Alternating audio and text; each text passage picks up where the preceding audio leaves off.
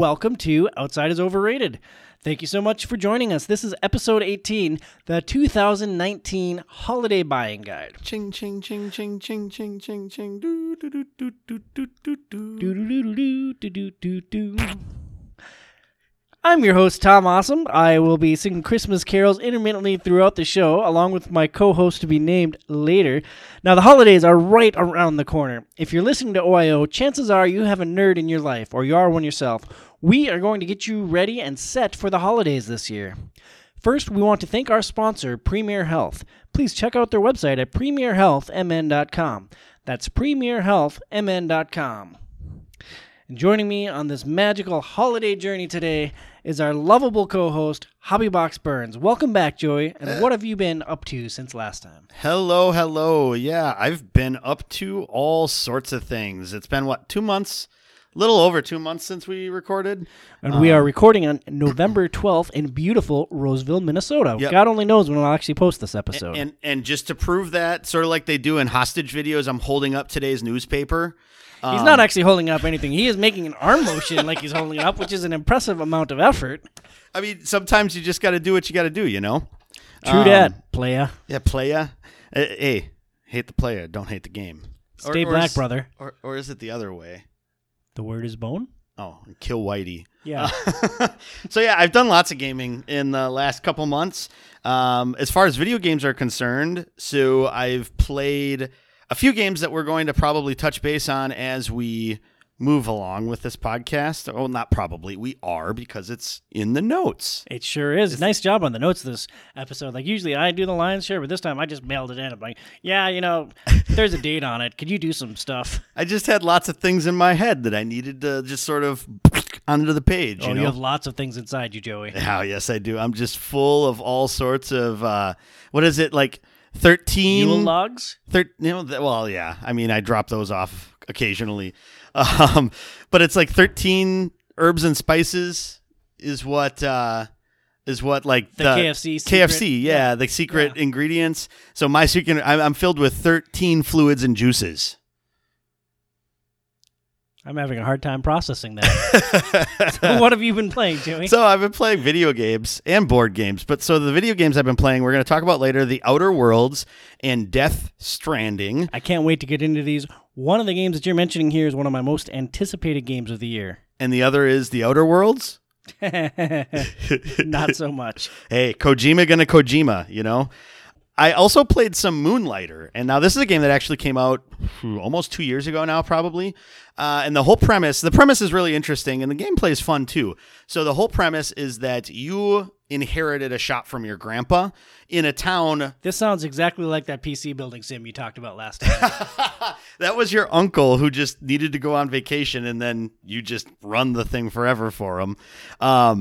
So you're in this adventuring town that a bunch of adventurers go to be able to go into these dungeons that appear outside of the town randomly. I played this too. It's called Dungeon Village on my phone. No, it's a little bit different than that though, because you run a shop. And so the whole premise is you set the prices and you try to determine what is going to be what's going to be in demand or not in demand, and how much you think you can get for a given item. And you'll see sort of the reactions as the adventurers look at your things. And if it's too expensive, they have a big sad face.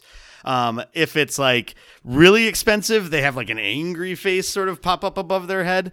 But if it's like too low of a price, then their like eyes turn into gold coins and they're like, I can't believe I'm getting this much of a steal. And so you have to kind of figure out how that works. But then how you replenish your stock is at night when all the adventurers are sleeping. You go into the dungeon to then go through it to get materials to sell in the shop. It's a really interesting game. So far, there's like little tidbits of story here and there. I've run into the boss of the first dungeon like 3 times, and usually you have a button that allows you to use this pendant that you have to go back to town. After trying to attack it the first time and getting destroyed, and if you die, you lose all your stuff, except for like things that you have in like 5 slots in your inventory, and that's it. So every other time I ran into him, because it's random dungeons each time, you don't know where they're going to be, I just jump back to town because it's like, I don't want to lose all this crap that I have because I need to make money, you know? So, but it's a really fun game, lighthearted, interesting. It's one of those that I think as I play some of these meatier games, I'm going to jump back into as time goes on. So Moonlighter, it's like $15, $20 on PSN and Xbox Live. So yeah, I would highly recommend it. Other than that, been playing Final Fantasy X, or was playing Final Fantasy X for our Final Fantasy stuff. I did play the tutorial of Final Fantasy 12, but November's been a bit busy with me being out of town and then playing all these other games that have come out. And then the other game that I played is a game called Erica. Yeah, I was going to ask you about that. WTF is Erica? So Erica was about 2 years ago, Sony came up with this initiative where it was called PlayLink, where you use your phone as a controller to do different things. And wasn't there supposed to be a follow-up to that with, that initiative was supposed to be used in a follow-up game to Until Dawn, is that right? Yes, and they did do that, called Hidden Agenda. Yeah, and it bombed, didn't it? It flopped. I know there was a Planet of the Apes game that Game Informer played and just panned. Yeah, so this is kind of, it seems like this is the last game that used it, and it probably will be the last game that used it because it failed. But Erica, it's a full motion video game, so we've talked about that before on here and how much I kind of enjoy those games. And so you're playing... Yeah, you love that one game. Yeah. Oh, God, why can't I remember what it's called? It's like the I don't even remember it. The Quiet Man. Oh, no, the Quiet Man. The Quiet Man is hot garbage. Yeah, I'm going to give you the Quiet Man for Christmas, Joey. I already have it. If you want to waste more money. Yes. And then we'll play through it and watch the second version so that it makes sense. Well, hey, it would be good. I still haven't gotten up the chutzpah to go back and play it again to actually understand what the hell was going on. Out of this entire list of games, what on earth would you put aside to play The Quiet Man? I mean, nothing. Nothing. Not a single thing. Good point. Then back to Erica. What is Erica with the Shared Play Initiative? Yeah, so with PlayLink, you use your phone to do different gestures. So, like, one of the first things you do is she pulls out this lighter that she got from her father, and then you flick it in order to light it, turn it on, and then you light this lamp, and then you swipe on the phone to twist the knob. Let's pause right here for a minute. Let's pretend that we're Sony executives here. I will be the Sony executive who knows that everyone has a phone and that this could be insanely profitable. You can be the game designer that knows that flicking a lighter on a phone is no fun. Go. So everyone has a phone, so you're going to do this. I just don't know if it's really worth the effort when you can just hit X on the... Oh, no, sorry. Like, literally. You can hit cross on the controller to do this? A, you're fired. B, literally everyone has a cellular telephone. So, we're going to do this, and this is going to be super duper successful. But people don't want to download your app. That's him getting dragged out of the building. And scene. But it's a lot of fun. The phone wasn't... You can play it with your controller too, but I figured since they partially designed it to play with the phone, I figured I'd give it a go. It didn't get super obtrusive. It was interesting, some of the things they did with it. Sometimes it didn't quite work as much as they said, but the story was really interesting. It's kind of a mystery. You're trying to figure out... You have amnesia. You're trying to figure out all this stuff about what happened to you. And it's... a lot of what full motion video games do now is there's branching endings, so lots of different things could kind of happen depending upon what you do and what you decide. And it's interesting. At some point, I'll go back through and try to get a different ending and see what that changes to the game. So I would recommend it. It was like $10, $15. So the game itself was interesting, but playing on the phone, like that just did not sound appealing to me at all. Yeah, I mean, it wasn't bad, but it didn't really add anything to the experience. So then at that point, why don't you just use a controller like everybody else does, So that was all the video games I've played for the most part. I mean, there might have been random things here and there. I did play Final Fantasy XIV. I'm about halfway through the bridge content from the first expansion to the second expansion. And for context, the third expansion is what came out this year. So I'm slowly working my way through that. What tends to happen is I will jump into the game and grind a bunch of random crap for maybe 2 weeks, and then I'll jump onto other things for a while, and then 2 months later I'll jump back for a couple more weeks and sort of go through the motions of things. I would so love to get into Final Fantasy 14, and especially as we get later in the Final Fantasy Challenge, and I'm playing 12 now and just loving it. But then I think about the time that you have for gaming, and that you've gotten through the base content, one expansion, and you're still plugging away at it. It's like I would never even scratch the surface of what this game had to offer. Yeah, it'd take a while to get through it. It is like a lot of MMOs. It's one of those games that you can kind of just jump in and do some of the stuff while you have like a movie on. Something that you wouldn't want to put. Not for me, really. Like when I have my gaming time, like I want to be focused entirely on the game. But it would be interesting. I always wondered, because kind of like when we were talking about group games in the last episode that I was on, it's one of those things I would wonder what it would be like to play that game with other people, like in a party and you're leveling together. It would be interesting to see if that added anything to the game or really didn't matter, because I've really been playing it as a solo game that I randomly play with strangers at times. So does that go well for you, playing with strangers? It's not too bad. I am notoriously abrasive with strangers. Well, there's no voice chat unless you can, using the controller, type really quickly into the chat box. You really can't do a whole lot of being abrasive. Can you filter people out for doing dumb stuff? Like thinking back to my WoW days, like I would either play as a mage or a healer, and like mana management was a major part of that game. And like I'm trying to recharge my mana, and someone runs up and pulls the next set of mobs, and like we all get wiped because of one idiot. Right. I'm pretty sure you could block players, so then maybe you wouldn't find them in the duty finder. Duty. I've never really seen anything that blatant. Sometimes there are idiots that try to tank and pull aggro on way too many dudes, because that's the difficult thing. Is you get further into the content of the raid dungeons and stuff and duties. Duty. It's one of those things where as you get further on, there's so many different things you have to do with some of the bosses. It does get difficult without having a really efficient way to communicate in the game, unless you just look up, okay, on this boss you need to do these things. When this happens, go to this spot. When this happens, go to this spot. Because there's some of them where it's like you have to take damage on certain attacks, otherwise their other attacks later are more powerful. And there's not a lot in the game that's telling you that. So you kind of just have to intuit that based upon what other people have gone through.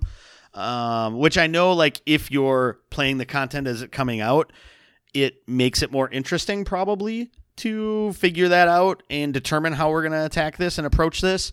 But when you're just trying to get through this dungeon to get to the next piece of content, sometimes that maybe gets a little bit more difficult. And you don't want to be the guy in the group that doesn't know what you're doing and then doing the wrong thing and then have someone yell at you or just say, hey, no, attack this thing instead. Mm-hmm. And I just play the DPS classes because I don't feel like I'm competent enough yet to be a healer or a tank. So you don't feel like you're competent enough yet? You showed me your like hour count. You played like 24 days of this GD game. It was, when I sent it to you, it was 15 days, 15 hours, and 15 minutes. Oh, I see the significance now. I just glanced at the picture and said, oh, cool. Yeah. Joey loves that game. Yeah. Yeah, it's a lot of fun. I enjoyed it a lot. I hopefully at one point, before the next expansion comes out, which would probably be 2 years, I'm hoping that I am able to get caught up completely. Let me tell you what I intuited with my duty finder this morning. Uh-huh. So it's been a rough week for sleep in the Sidlogic household.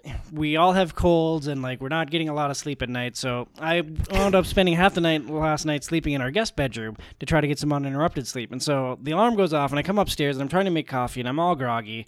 And Daisy comes out of our bedroom, and she brings a book over, and she absolutely insists that I read it to her, which is super duper sweet. It's a beautiful way to start the morning. So I sit down, cross-legged on the floor. I'm in my boxers, just wearing boxers, nothing else. Coffee is like in the filter on the counter, not even in the pot yet. And I read the story for Daisy, and then she has me start reading it again.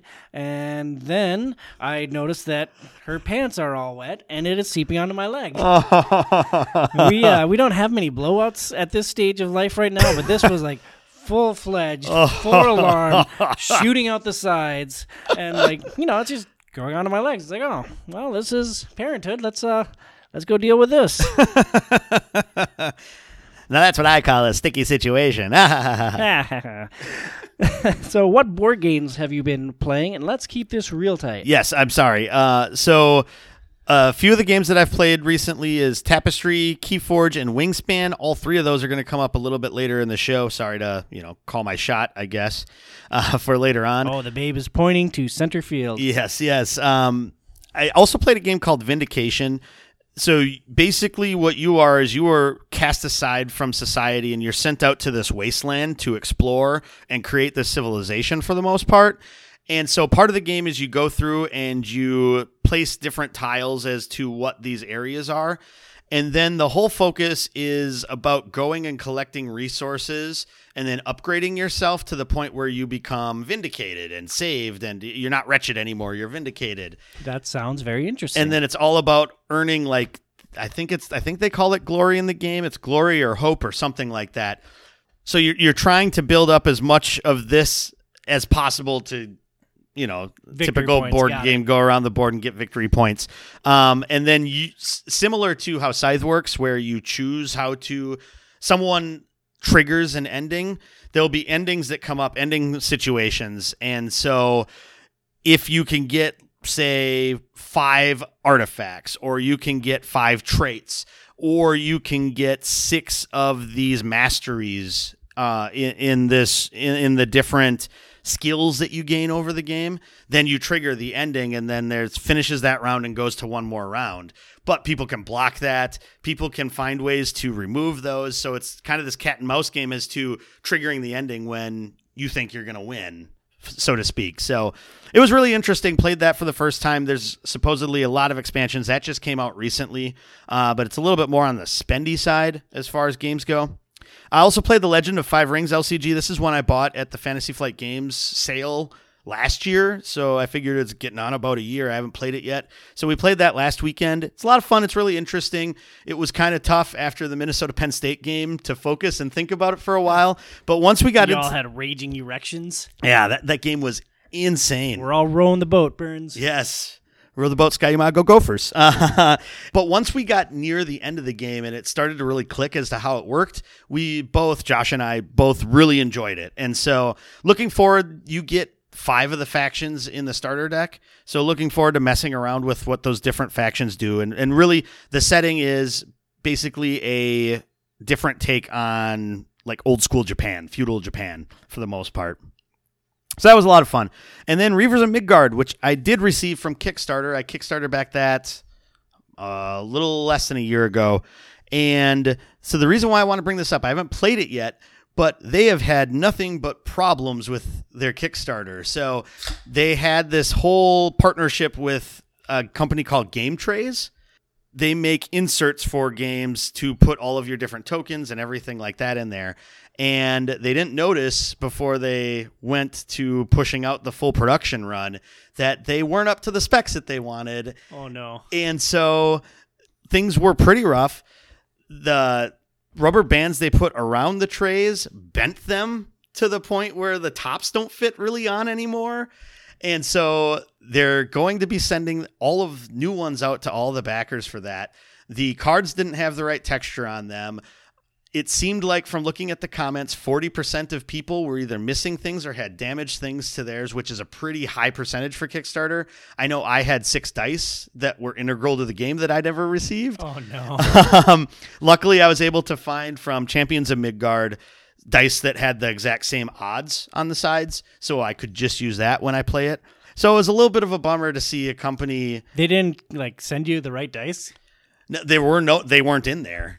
But you didn't reach out to the company? I did. So they're so flooded with trying to deal with this because some people are still getting their games yet, especially in Europe.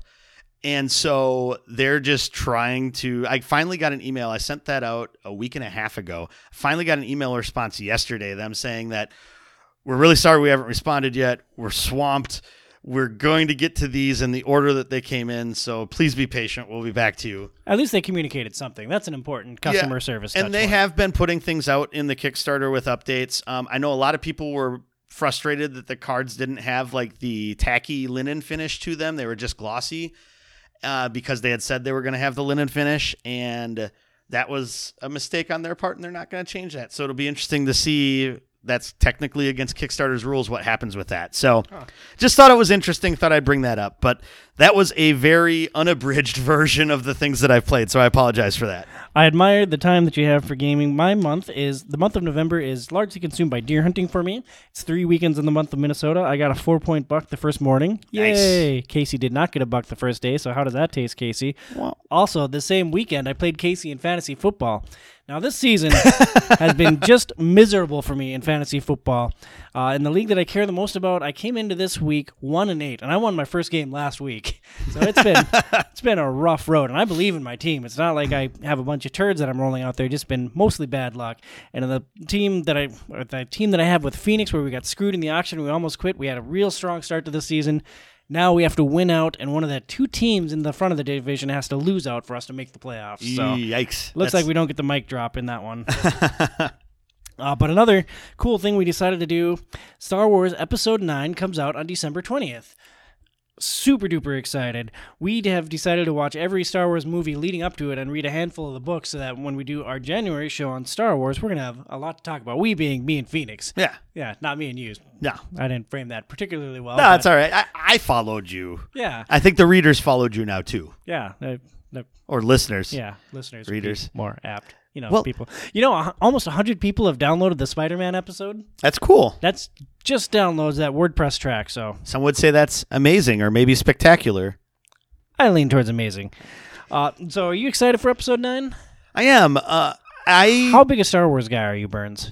I really enjoy Star Wars. I'm not to the point where I've read all the books and done all the things. I've never actually read a Star Wars book before. I've read a couple of them. Like I read the Tales from Jabba's Palace, the Tales of the Bounty Hunters, Tales from Mos Eisley Cantina. Those were all fun.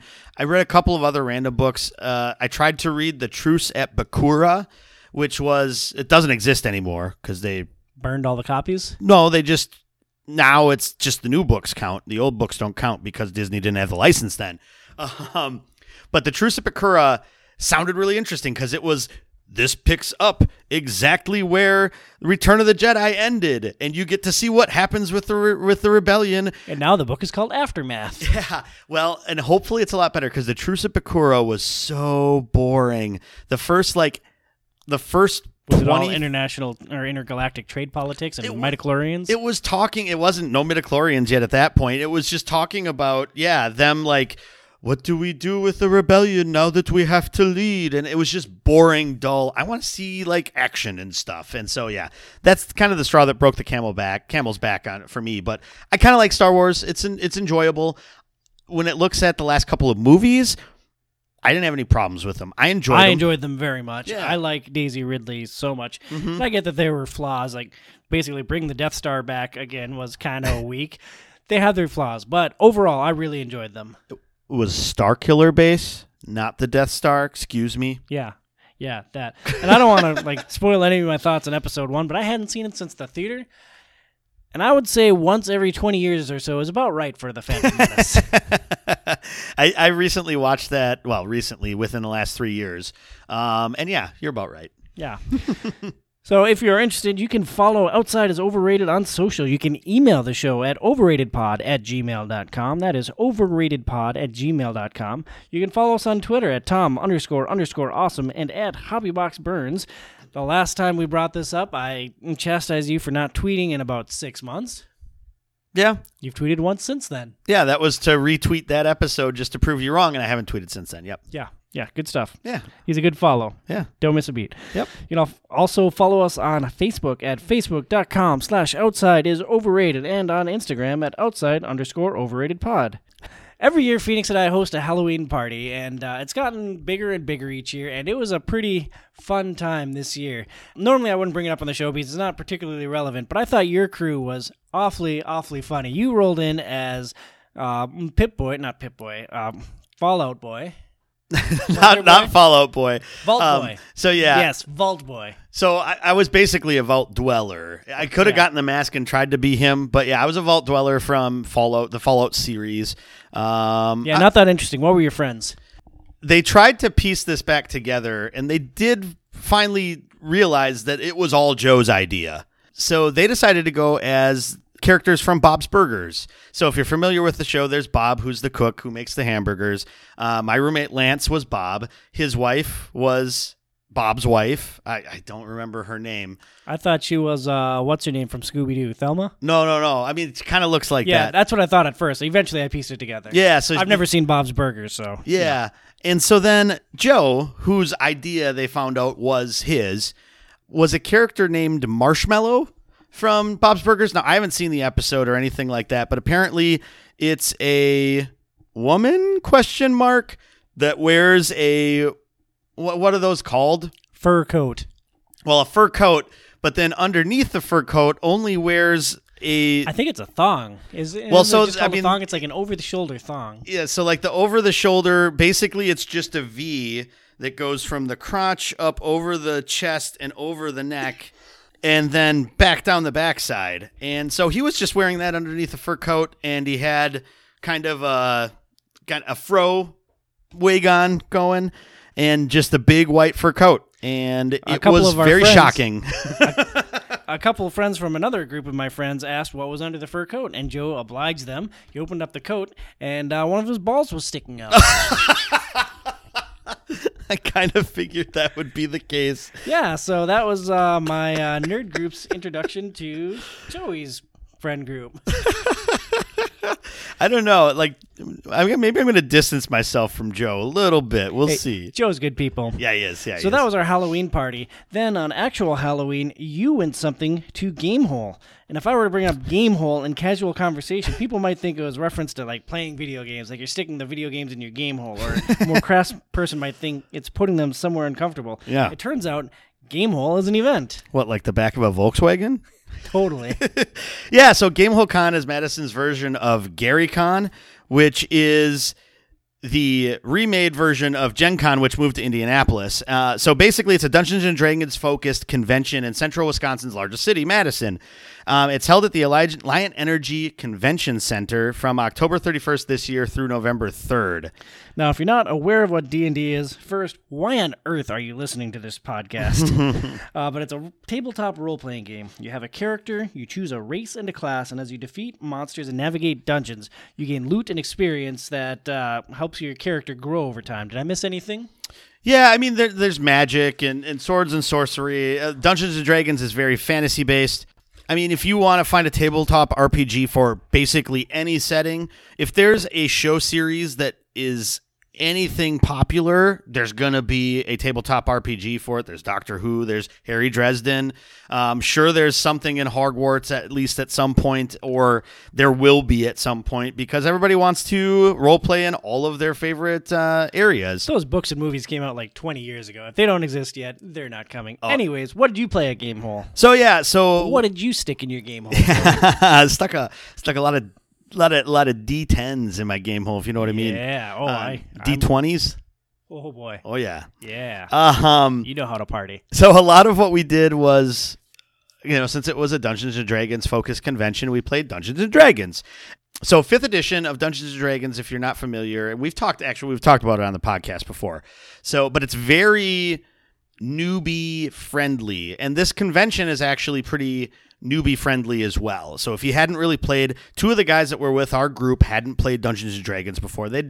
One of them had played some other tabletop role-playing games, but never D&D. And so what we did is we signed up for Adventurers League scenarios. And so what Adventurers League is Wizards of the Coast has created this as the way to be able to create a character. So you're given certain criteria, so you can't create something that's like super overpowered. You can only use the player's handbook, so the main book, and then one other supplemental material to create your character from it. Then you create your character based upon the settings that they have. And what you do is, as you play that character, basically wherever they have Adventurers League, you can use that same character with what it's developed at and then play that somewhere else and develop it. So if you got to level 2 in your last scenario, you have a level 2 character with all the loot that you earned before, and you can play in any other Adventurers League game at level 2. That's cool. How do they keep you from cheating? So it used to be that they had a web portal that you would put everything onto, and then you had an account number that they could check if they really wanted to. Now it seems to be a lot more on the honor system. There are some second-party developed websites that help you to track it a lot better and keep your character information on there. But really a lot of it's on the honor system because, I mean, if somebody creates something overpowered, a seasoned dungeon master would know that they're gaming the system to some extent. And my guess is if they were a seasoned one, they wouldn't necessarily call them out on it, but they'd make things a lot more difficult for them as they were going through it. Sure. So yeah, so we played 3 different Games of Adventures League, one over a 2-hour stint, one over a 3-hour stint, and one over a 4-hour stint. And it was a lot of fun. Shout out to, we had James Blunt, David Lewis, Eddie Wygonik. None of them are going to be listening to this. So, but Are they famous people or were they just good DMs? no, just random DMs that we had that were really good. You should shoot tweets at them telling them they get a shout out in this show. I'll have to see if I can find them. At least one of them didn't really seem like he was the technology-centric guy. I won't say which one in case he does find it, but he probably knows who he is. And it was really interesting. 2 of the scenarios were set in Eberron, which is a new area that they've created for Dungeons and Dragons. And a lot of the shtick is that it's very Old West centric, but then it has a lot of constructs in it. So they're kind of magical constructs. They're not robots because they're not powered by electricity. They're powered by... It's like a magic cactus. Yeah. Well, not necessarily magic cactus, but it's an actual like living creature that's magical based as opposed to... Cactus Man. Sure, Cactus Man. Yeah. And so the setting gave off a lot of kind of Old West vibes. It seemed like a futuristic Old West, kind of like Firefly to some extent. And it had like these different warring factions. It seemed a lot more like Outworldy as opposed to some of the areas in Dungeons and Dragons that are well known, like Waterdeep and Baldur's Gate, are like highly like developed cities. And one of the DMs was talking about what he liked about this is because it's something new. Like, you had a little bit more free reign as a DM to create that world. And Wizards of the Coast, who creates Dungeons & Dragons now, have done a really good job of leaving it more open-ended, not defining what every single thing is. Whereas instead now with, like, Waterdeep or Baldur's Gate or a lot of those other cities that are really well known in Faerun, the problem with that is that they know that the 3 taverns in this quadrant of the city are this, this, and this, and the inns are this, and the shops are this. And so they don't really have a lot of free reign to just make stuff up in these games that more serious people play. And so Eberron gives them a little bit more of that flexibility to do that. So yeah, so I created a character through the 3 scenarios. I leveled him up to level 2. He was a gnome monk named Fibblestib Boondiggles. It sounds like the most Joey character. And my catchphrase was, my friends call me Fib, but none of you are my friends.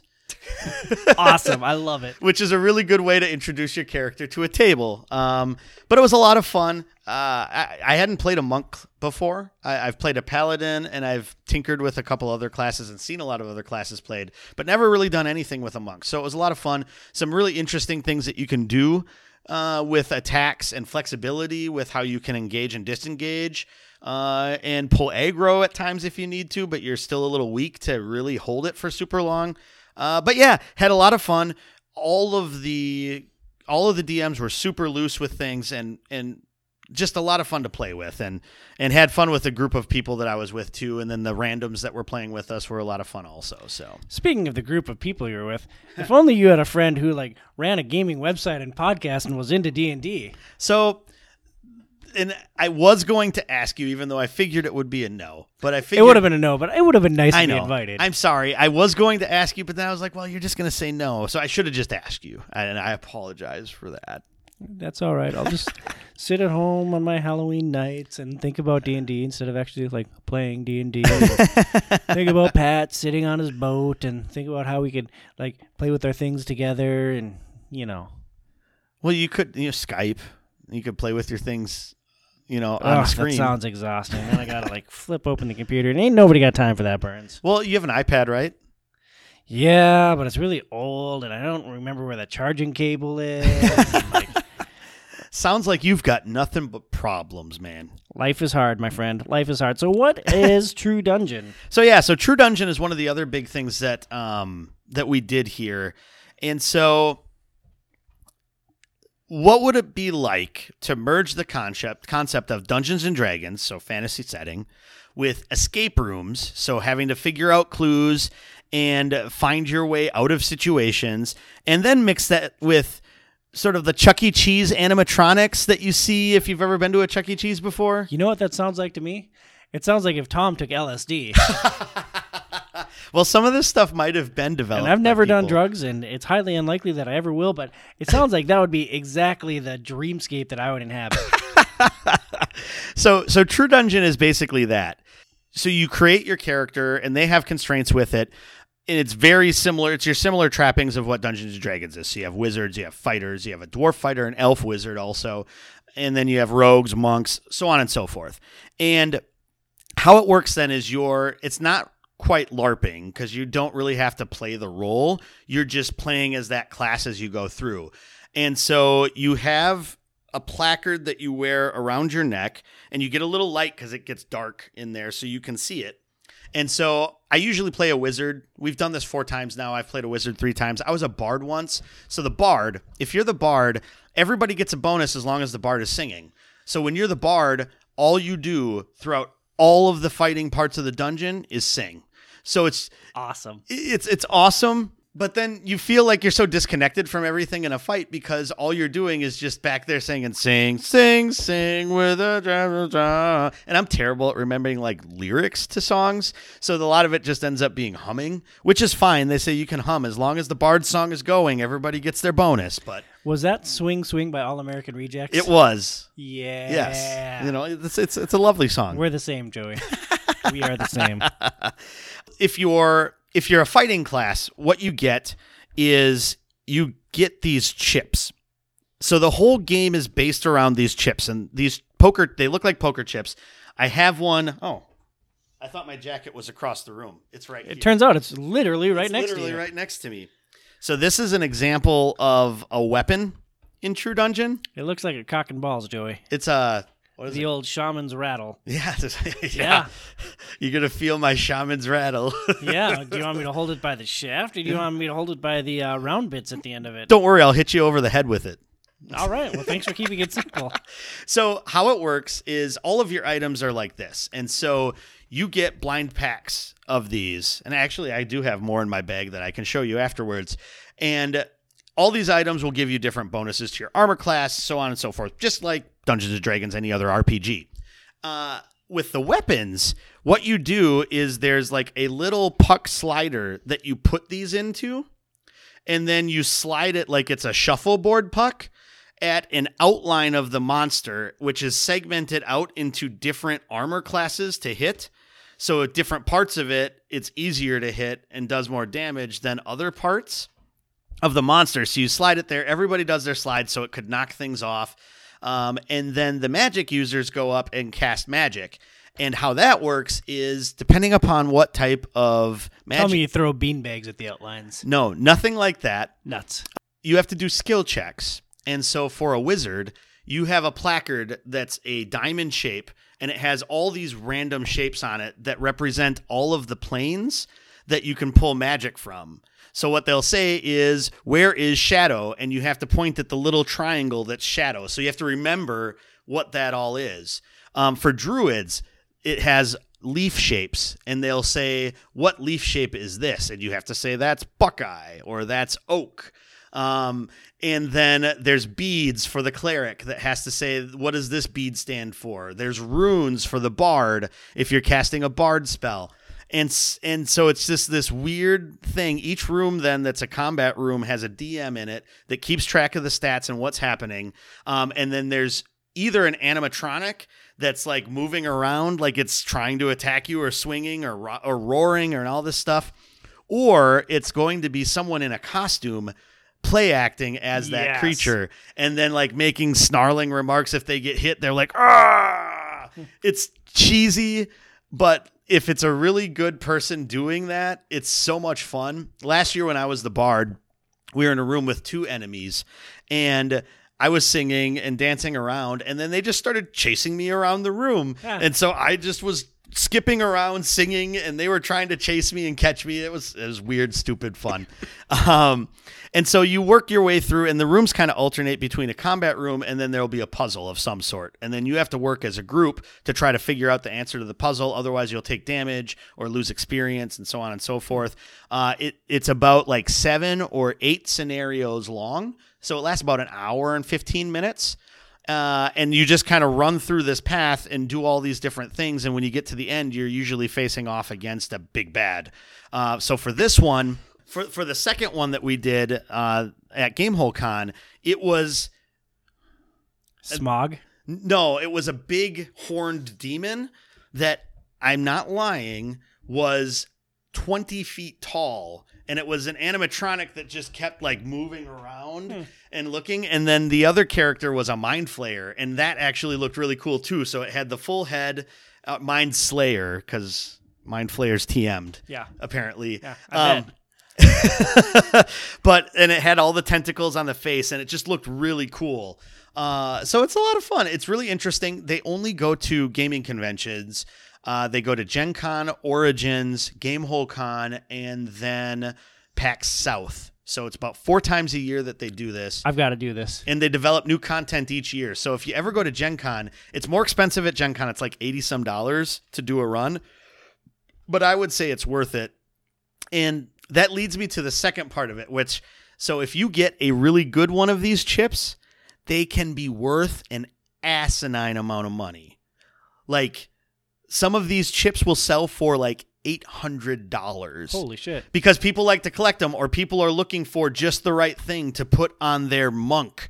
And if you get that and you find the right person, like, you can sell it for a ton. It's ridiculous. And so you get like packs of 10 of them for $8. You get one pack as a part of your entrance, and then you can buy up to like packs of 72 for, what was it, like 200 some bucks. It is insane. And there's people that they go to just all these conventions that this is at, and they just do runs throughout the entire convention and just try to go through as much as possible to get the treasure pulls at the end to see if they can get some of these really rare weapons or rare materials. That's very cool. And there's a whole like transmuting thing where you get transmuting materials and other things, and you can level them up to better versions of those things. It is the most ridiculous, crazy thing. It's been going on for like 20 some years, which is also astounding that you just haven't ever heard of it until you go to a fucking random convention in Madison. And that's what it was last year. Is just like, what's this True Dungeon thing? And so we went to a session where they explained how it works, and they explained like the chip economy, and it was just like, this is the weirdest, craziest thing ever. And it's a lot of fun. It's worth the $55, I think it was, for us to do each run. So that was True Dungeon. The only other things we did, they have it's called the Milcog board game library. So it's the Milwaukee something of gamers. And what they do is they just basically have this huge board game library that they take to different conventions and events. You go there, you give them your ID, and then you check out a board game for 2-3 hours. Play it, return it, get your card back, or play another one. And they have just pretty much all the board games you can think of. Joey, between you and me, I think we have all the board games I can think of. You'd be surprised. There's so much else out there. We just did one this year from that.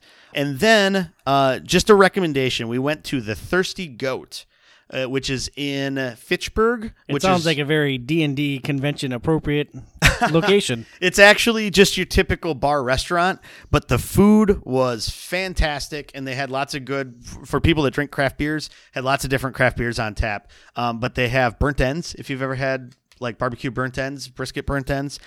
So freaking good. I broke my diet for those, but it was well worth it. That was Gamehole Con. It was a ton of fun. Thanks to Adam, Mark, and Jack, who are the people that I went with. It was so much fun to hang out with them.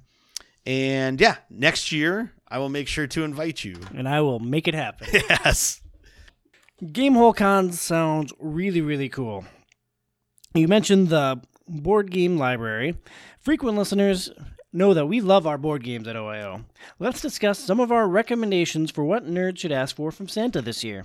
I'm going to start with something that came out this year, Marvel Champions. It is a Marvel living card game. Now, I haven't actually played it, but I am a big fan of the Lord of the Rings living card game, and this is supposed to be a pretty accessible game with the Marvel license. Like, I am so excited to play with Spider-Man and Venom. Yeah, it's actually supposedly it's based off of the Warhammer Quest card game that Fantasy Flight put out. And it's fully cooperative, so you're working together to try to kill a bad guy. Also a big selling point for the Sid Logic family. One of my other friends, Adam, that I went to GameholeCon with, was talking about it, and he really wants to buy into it, but supposedly they're working on a campaign version of it. Yes. But that's not out yet, and they haven't really said when that's going to be released. But that sounds cool because then a lot of it is about collecting different materials. So you start off as basic Iron Man or basic Captain America, and then you get upgrades for your different helmets, weapons, so on and so forth. And then you get better and better and stronger as you go through the campaign. So it sounds really cool. I can't wait to upgrade my Peter Tingle. Now, you've got a pretty healthy list here for this section. Why don't you take us through a couple of your board game choices? Yeah, so one of the games that we played I've played over the last couple of weeks. I bought it from the fella who made Scythe, Jamie Stegmaier, his Stonemaier games, and it's called Tapestry. And so what it is it's a quick to learn but difficult to master Civilization style game from Stonemaier Games. And so if you think about Scythe, it's a different graphic design, but still like really high quality. Everything, like the cards feel like hefty, and the board is really well designed and thought out. All of the materials that you use throughout it are like really good looking meeples and everything like that. So basically how it works is everybody starts off as your civilization starts the game and you're all makers of fire. So that's the start of every civilization. But then unlike other Civ games or like your very standard like civilization, Sid Meier's Civilization, you then draw tapestry cards that end up being the fabric of what your civilization is made up for. And as you play the game in advance on either like technology, exploration, military, or can't remember the fourth one, but there's tracks along religion, the board. Probably. It's not religion, but you move up the different tracks and you determine each turn. Basically, your turn is you go up a track. You pay a resource, you go up one of the tracks. And you determine then you get a benefit from doing that thing. So if it's exploration, you get to draw tiles, which then you put down when you do another action on the exploration table to put things onto the map. So you actually put hexes down there, and you get bonus points for the better job that you do to make all of the features of the map match up. So if you have mountains and then desert, if you can make mountains and desert match up and then an ocean over here with this tile, you get more points, more victory points. And then after you get to the point where you've used all of those resources for that era, you lay down that tapestry card, which is then going to give your civilization either an instant boost, so you gain X amount of resources, or you're able to draw this many cards or this many tiles for exploration, or you're able to put down one of your military outposts to take over an area. And then you collect more money based upon how good you're doing in the game, and then you move forward. All the while, on the side of your sort of tapestry board where you're showing what your civilization is, you then have your capital city, which you're putting in different armories or markets and things like that. And then if you're the first to advance to a new era along one of the 4 tracks around the board, you unlock a landmark. So if you're the first one to get to the second level of technology, you unlock the rubber factory. And so you put the rubber factory down, and each of the buildings is shaped in a different way, and you have to try to make it fit onto your capital city around the other buildings that you've built and the impassable terrain that you can't build upon. And it's just this really weird, interesting game. In the meantime, you're unlocking different technologies that give you different bonuses, and you're creating what your civilization is. So the first time I played the game, my civilization ended up being ruled by a dictator. Sounds like you. Who then had pirate rule as one of their things after that. And it's just like all of these like really bad things. And I'm like this happy-go-lucky person. But apparently my civilization was like hardcore a-holes. But it's a lot of fun. I've played the game 4 times now. I haven't won it once, but I've still had a lot of fun playing it, which is all that really matters with a board game. Is there any direct conflict in it, or are you all kind of in your separate areas building your civilization? So you start off in different areas, and then as you sort of explore and put down tiles, you can sort of encroach on each other. And so say you have an outpost on a hex. I could take and attack your outpost. At most, there can only ever be 2 outposts on there. So once I attack you, that's it. So I would always hold that space. But some of the tapestry cards are trap cards. You lay that, you then topple their outpost so they don't get to take you over. You're forever protected on that space, and you end up getting free resources because you sprung the trap on them. Nice. It sounds like this game would be a very poor fit for my Mora group of friends who like to chuck dice and kill people. Yeah, it might be a little different for them to try. Different means Pat will hate it. But it's something I've played it. Most of the times I've played it 2 players, and it's a lot of fun. So it's something that we could just do sometime. Aw, we can have Tom and Joey date night. So that's Tapestry. The next game I wanted to talk about, and I've only played this one once, and that's Wingspan. Now, that's also made by Stonemaier Games, and it came out earlier this year, but it's been hard to find, but now it's much more readily available. Tapestry actually just came out November 1st, so that's a brand new board game. But anyway, so Wingspan, basically what you're doing, and it's going to sound really stupid, like why would this be a game? So maybe this will work for the Mora group. I shake my head no. But you're basically building the perfect ecology of birds. Get the fuck out of my house, Burns. So the game comes with 180 cards. All of them are a different species of either North American or South American bird. They actually just released the European bird Wingspansion for it. Wingspansion is pretty good. I'll give them that. Wingspansion is amazing. Who do you think listens to this show, Burns? Bunch of GD bird nuts. So basically what you're doing is this is an engine builder. So what you're trying to do is build the right set of birds that give you the right amount of abilities to maximize what you're doing. So you have 3 different levels of things that you can do on a turn. You can either gather resources, and that's all done by rolling 5 dice through a birdhouse dice tower. Perfect. So you gather resources that come up from that, or you can lay eggs into nests, or you draw cards that are different birds that are out there, or you can take a blind one from the pile. And then each of the birds will have some sort of an ability on them. And so what you do is you put birds in a row based upon either being the collect resources, which is the forest, the lay eggs, which is the sort of fields, and then the water, which is the draw cards area. And as you put cards down in the different ecologies, you get to draw more cards, lay more eggs, or gather more resources the more that are covered up. And so then, say I have 3 birds in the forest. That means when I collect resources, I'm able to collect 3 resources and can discard a card to get another resource. So really powerful. Then after you do that, it goes through each of your birds and you get to do the action on each of those birds. So you're able to then steal eggs from another player. And then you're able to, for a victory point, put a resource on that bird that can't, and that resource can't ever go away. And then the next one is able to spawn eggs on all of the other areas. And it's just, you're trying to build like the best way to maximize the amount of things that happen every time you take a turn. It's really interesting. It sounds incredibly stupid, but it's a lot of fun.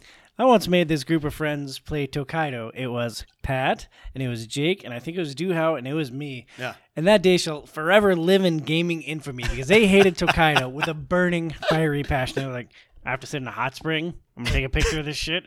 I have to buy some food.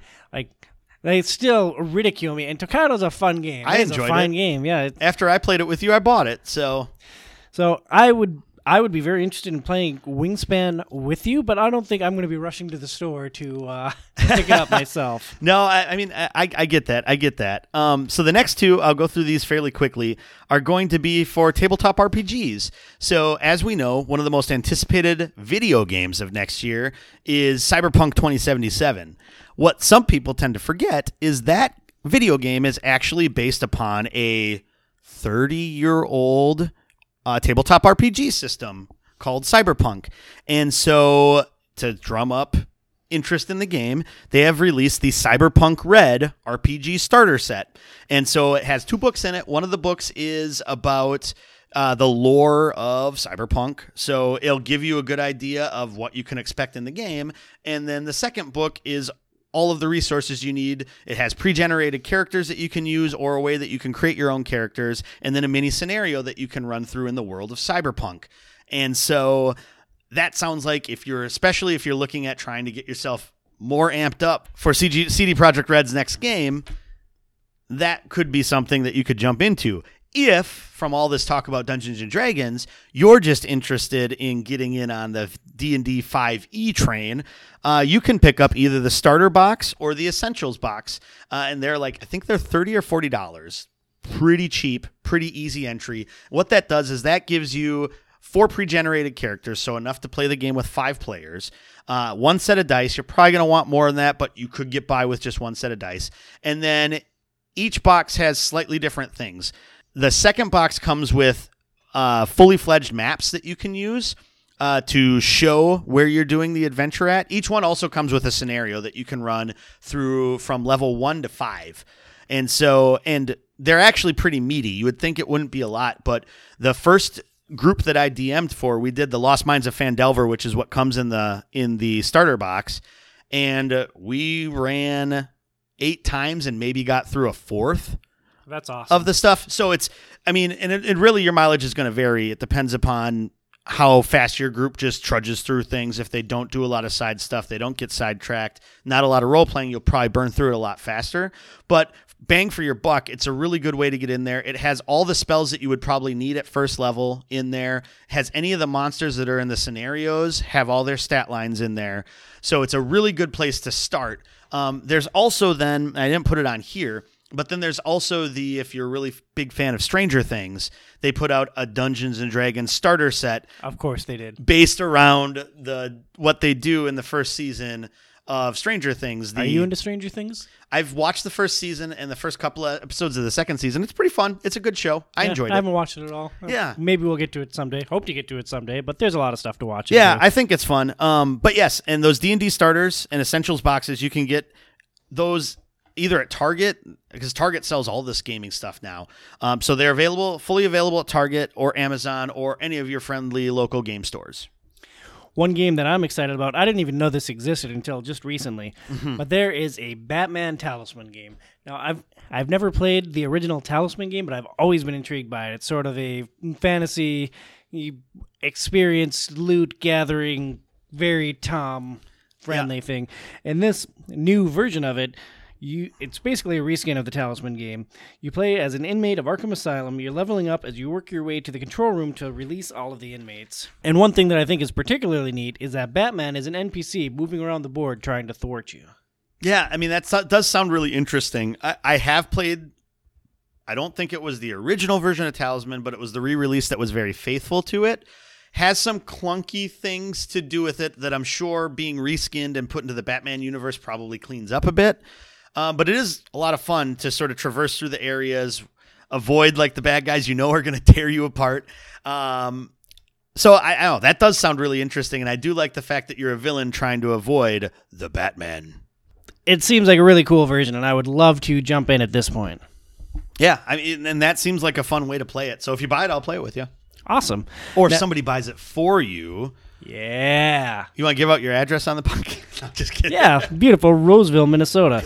So what else is old could possibly be re-released? Dune.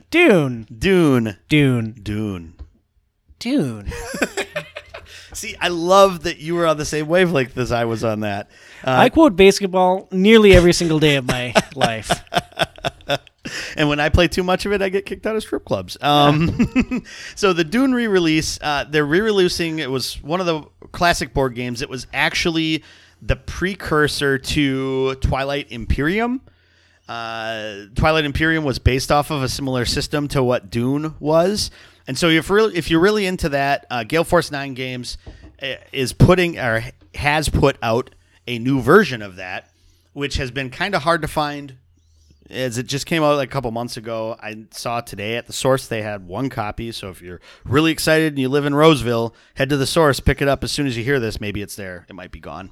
I know Josh, who I play Gloomhaven with, is a huge fan of Dune. Read all the books, really loves it, and so excited for the new movie that's supposed to be coming out. Sorry, here's a real quick aside. A couple of years, I got my brother of the law, Eric, Dune, the original book for Christmas, and he really enjoyed it. And I thought that it was the entire collection of Dune books in one paperback, because it is a massive, massive paperback. It's like damn near 6 inches thick. Nope, just the first book. Yep, just the first book. I should read that too someday. It's pretty good. It's enjoyable. I think it's stood this test of time fairly well. So I think you'd enjoy it. Another thing I think you would enjoy Keyforge has come out with their third, not edition, expansion. It's not really expansion either. Their third season, I guess maybe that's the best way to put it, called Worlds Collide. And so what's different with this one, they had the Age of Ascension that came out 6 months ago, and that was really just the same 5 houses, new cards, new abilities, new things. But now they have 2 new factions that exist within here. So they have the Grand Star Alliance. So what the Grand Star Alliance is it's actually a mixture of all the other races that have formed together, and basically they're like the Star Trek Federation. And so they're traveling through space, and their design is very like 50s sci-fi. Like you're really like the idealized version of the explorers of space and how they would look, which I think is really cool. I was kind of bummed that I didn't get them in one of the 2 packs that we opened up before the podcast here. We is a strong term. Oh, sorry. I opened it up and then showed you a couple of them. But then the other one is the Saurian Republic. And if you were here, you could see the Saurian Republic is basically just dinosaurs, sentient dinosaurs. They're actually one of the smarter races throughout here, even though they have small brains. Don't tell them I said that. And their whole shtick is that they're this sort of isolationist society that's mentally far superior to everybody else. So they've tried to stay above it all, but now they feel like that they have to forge some effing keys. Yeah, they have to go in there, forge some keys in the crucible to make things work. So I don't know. It seems interesting, breathing a little bit of light in it. So what they've done is that 2 of the factions from the first 2 expansions are setting out this time. So Mars and then the really light guys. I can't remember what their name was off the top of my head, but those 2 are setting out this time.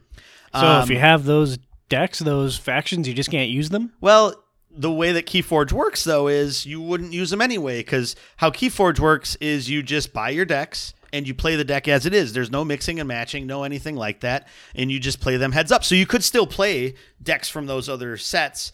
It's just not going to have some of the same abilities that this set has, which supposedly it's supposed to all be balanced so that they're still all functioning and still all will work with each other. But I have a sense of skepticism with Keyforge.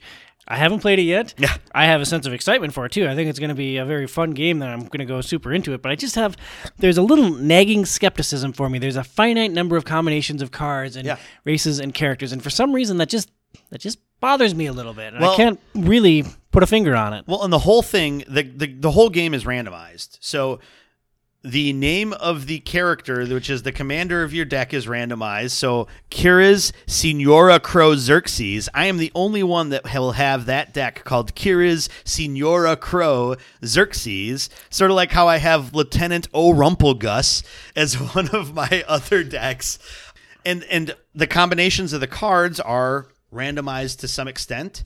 I think that might be the problem. Yeah. Randomization does not necessarily mean good gameplay, and that's maybe where my fear is. Now, the other interesting thing is that, so there's an app that goes with it where you can scan your decks and log like the wins and losses, and then if you play in competitive play, it'll log how powerful or how weak that deck is.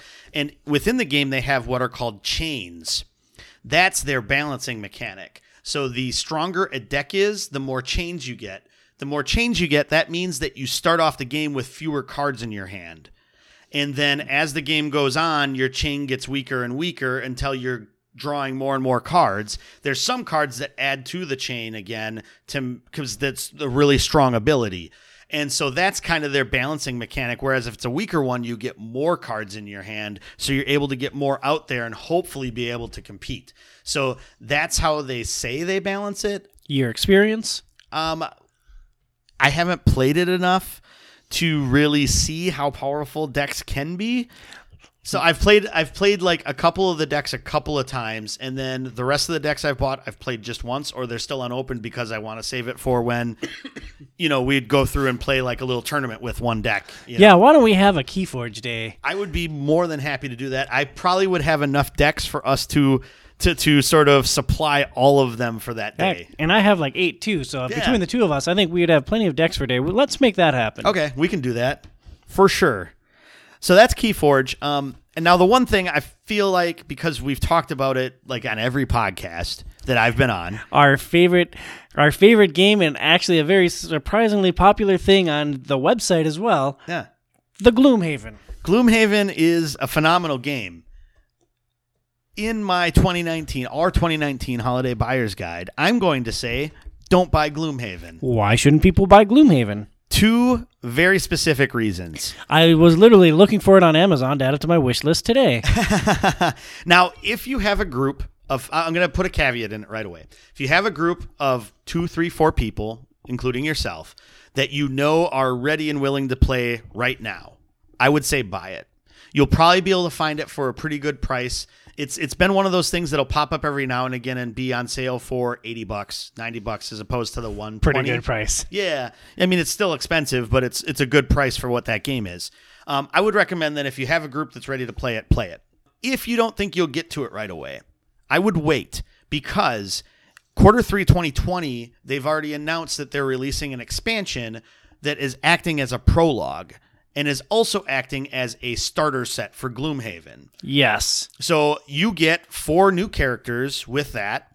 You get the new way that they're handling the scenarios, which is actually 2 scenario books, and you, instead of having tiles to create the dungeons, you just put the books, open them up, and put them side by side, and you play on the scenario map in the book. Fascinating. And it comes with all new monsters. I don't know if they said how many, but there's like 5 or 6 new monster types in there.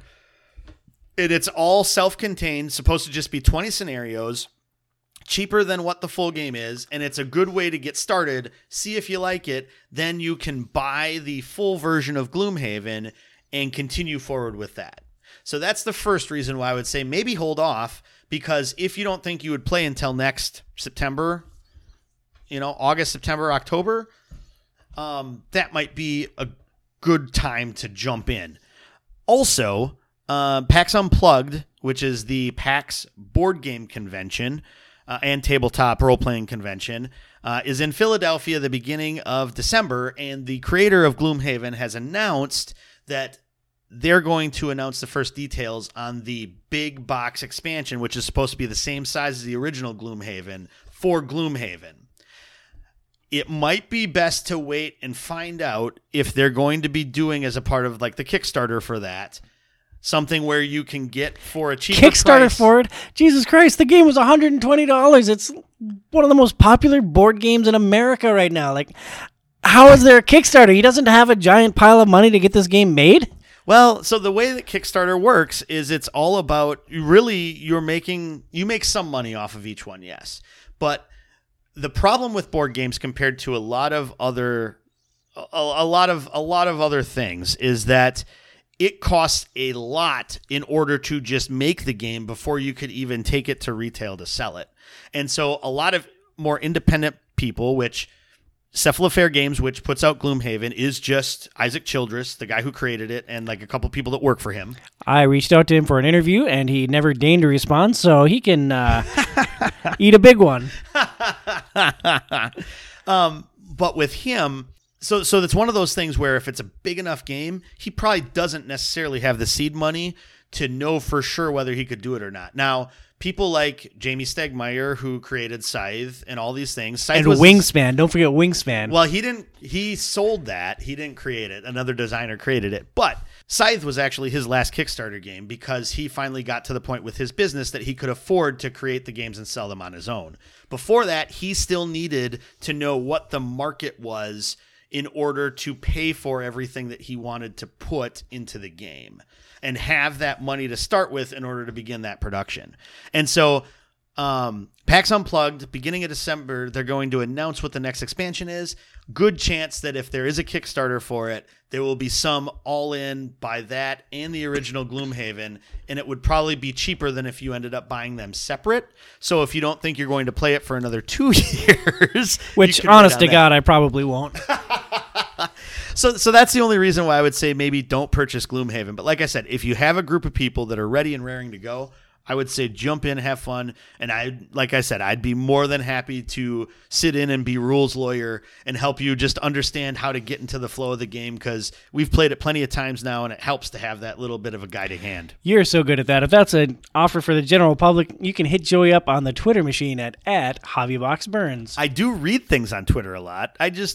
I'm a weird person in that I don't really think there's enough going on in my life that's interesting enough to actually pump out to the grand population. You don't think you're interesting? I have a monthly column, for Christ's sakes. You know how hard it is to rack my brain to think of things to talk about every month? It's like, oh, here's something else that happened in my personal life. Yeah, but like you have a family and stuff like that. Like me, if I was doing a monthly column, it would be just like all the sweet games that you're playing. Yeah, I played Erica. It's a lot better than The Quiet Man. You know, I mean, that sounds like gold, Birdsey. We'll see what we can do. Maybe that could be a tier. The last thing that I have on my list here is actually something you just shared with me today. I didn't know that this exists, but now that I know that it does, it wants to drag me back to a game I haven't played in many years. It is the Orville set of HeroClix. I haven't played HeroClix probably in 5 years, maybe a little bit less than that, but it's been a long time. I was super into it when it first came out, like to the point where I bought a case of boosters for an early set, and it was a game we used to play a whole lot of 10, 15 years ago, but as everyone grew up and kind of grew apart, it just hasn't been a priority. Oh my God, I want the Orville. Now, my wife and I, now is also a transition word I use very often, we used Pacific Rim HeroClix in some of the centerpieces for our wedding, which was pretty cool, combining my love of gaming and my absolute adoration of Pacific Rim.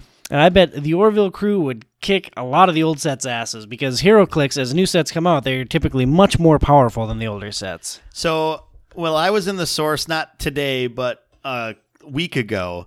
Apparently, they've also released WWE HeroClix. And TMNT, so you can have the Battle Royale to end all Battle Royales. And supposedly, Stone Cold Steve Austin is the most broken HeroClix out there, because he just runs into a mob of whatever and just does Stone Cold Stunners over and over and over again and can't be stopped. Just like real life. Just like real life. It's HeroClix imitating life, which is what we want. This is why board games are great. I couldn't be any happier than I am right now thinking about the Orville HeroClix. We've talked about a lot of very interesting games here. Board gaming can be an excruciatingly expensive habit. Where can we find some of the best deals on games? Yeah, so especially over the holidays, there's going to be lots of different deals that pop up. So Amazon, as always, they have their big Black Friday and Cyber Monday deals. So take a look at them. They always have board gaming stuff on sale. Every now and again at random parts of the year, they'll run board game specific sales too. I don't remember they do that over the holidays, but there's usually games that are in there during the holidays. If you're looking at more gaming specific areas, Miniature Market always has a holiday sale on a lot of their stock. Your mileage may vary as to whether you find something you're interested in or not. They tend to have a lot of stuff in their warehouse in St. Louis it seems like a lot of times the same stuff is on sale over and over and over again. But for the big holiday sale, it tends to be a lot broader range of things that are on sale. So I would recommend taking a look at them. You can sign up for their newsletter if you're interested in seeing that. They do have a deal of the day that what it does is it starts off discounted and then it continues to discount by a percentage every single day. They call it the daily drop, actually. It gets discounted more and more every day until it gets to a certain amount sold of it. And so it's interesting because it'll start off at 4% off, and then they'll drop it another 4% and another 4%. So it becomes this game as to, okay, they probably haven't gotten to there yet. So I'm going to give the Quarriors edition with everything in it, I'm going to give it one more day. Oh, don't you miss that Quarriors. One more day to get to that sweet spot. It's going to be almost the price I want, and it's sold out. I've had that happen a couple times.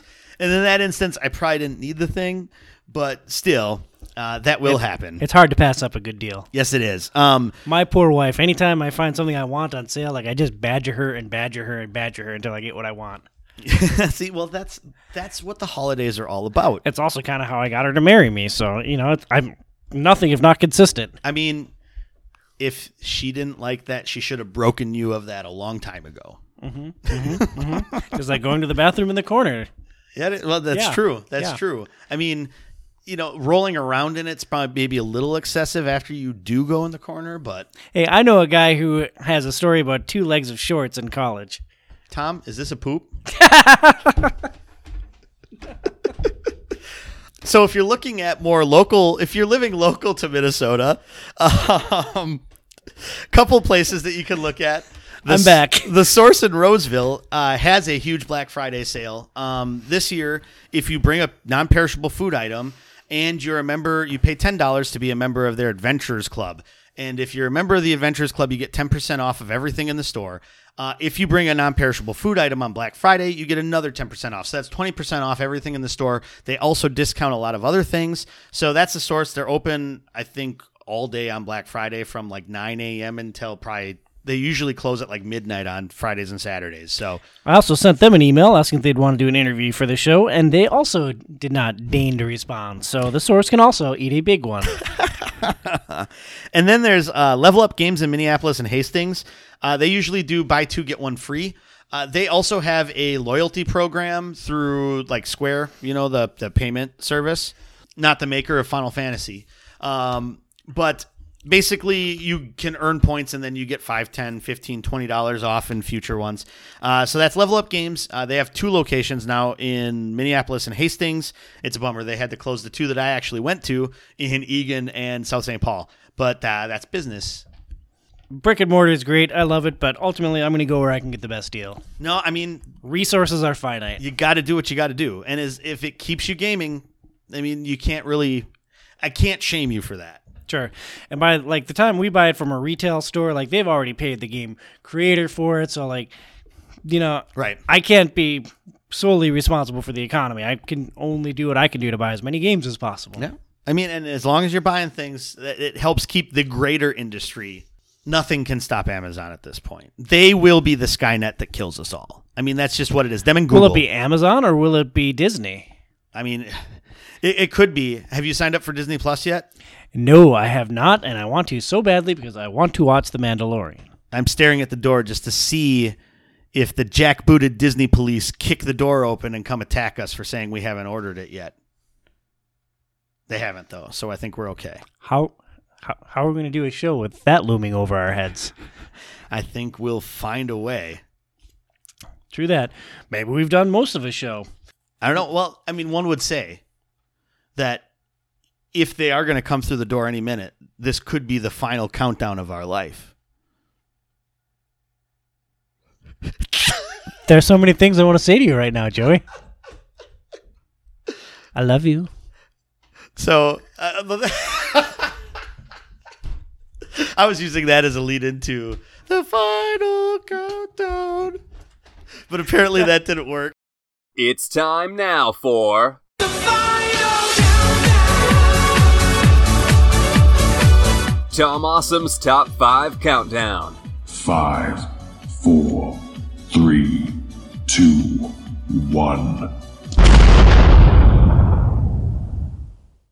This month for Tom Awesome's Top 5, I'm going to list my top 5 consoles of all time. Because we're getting near the end of the life for my beloved PlayStation 4, and, it's just we're getting near the end of the year. It's a time of reflection, almost a time of giving thanks. Number 5, the PlayStation Vita. I don't know why people hate this machine so much. Like, it's my portable Final Fantasy machine. I wish there were more titles. I guess that's why people hate it. There isn't a great games library for it, but I've gotten a ton of use out of it. There's a lot of games for it, but like you said, there's not a ton of them that are like great. But for me, the Vita would be in my top 5. Well, is in my top 5. But even if the only game I ever played on it was Persona 4 Golden, it's still top 5 game console of all time because that gave me that gem of a game. So also, the battery life was really nice on it. Like, I could play multiple hours and hours of Final Fantasy without having a charge. Playing on the Switch, like going from the Vita to the Switch, oh, that's a jarring battery life. It's like multiple nights of play sessions to a night and a half before having to go on the cradle. Right. Proprietary memory for the Vita, though, not so great. That you can't find one that's 64 gigabytes anymore, and if you do, it's like $200. Yeah, that's a bummer. But I mean, I had to buy micro SD cards for both of them. That's true. Samesies. Number 4, the original PlayStation. There are several games that made me fall in love with gaming on this machine. Final Fantasy VII, Final Fantasy Tactics, the franchise mode in John Madden Football, and NCAA Football. For me, these all had roots on the original PlayStation, and it's a nostalgic console for me for sure, and it would be rough to go back to now, but I had so many happy hours with the original PlayStation. I rank it number 4 all time. Now, would this be number 360, this next one? It is, in fact, number 3, the Xbox 360. I had a harder time thinking of the iconic games that I loved on 360. I still played a hell of a lot of NCAA football, and the speed on the 360 was so much better for simming sports games.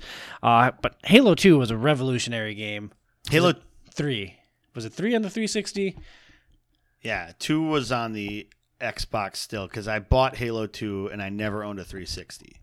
I guess Halo 3. One of the Halos revolutionized online gaming on the Xbox 360 and paved the way for, I feel, the current generation of video games. Loved my 360. Used to drag that sumbitch with me everywhere. Went out to the East Coast with me multiple times when I did my baseball internships, and just ton of time with that console. That was the only, since like the PlayStation, that was like the only console that was the only generation where I didn't buy a console like right when it came out. I bought the PS3 a year and a half after it came out, I believe. When it went from $6,000 to like $800. Yeah. It was reasonably priced. I bought it used, and it, for the most part, still worked all the way through till when the PS4 came out. And I got like 5 games for it for like $450 on eBay. Always a risk to buy that stuff like on eBay, but it worked out for me.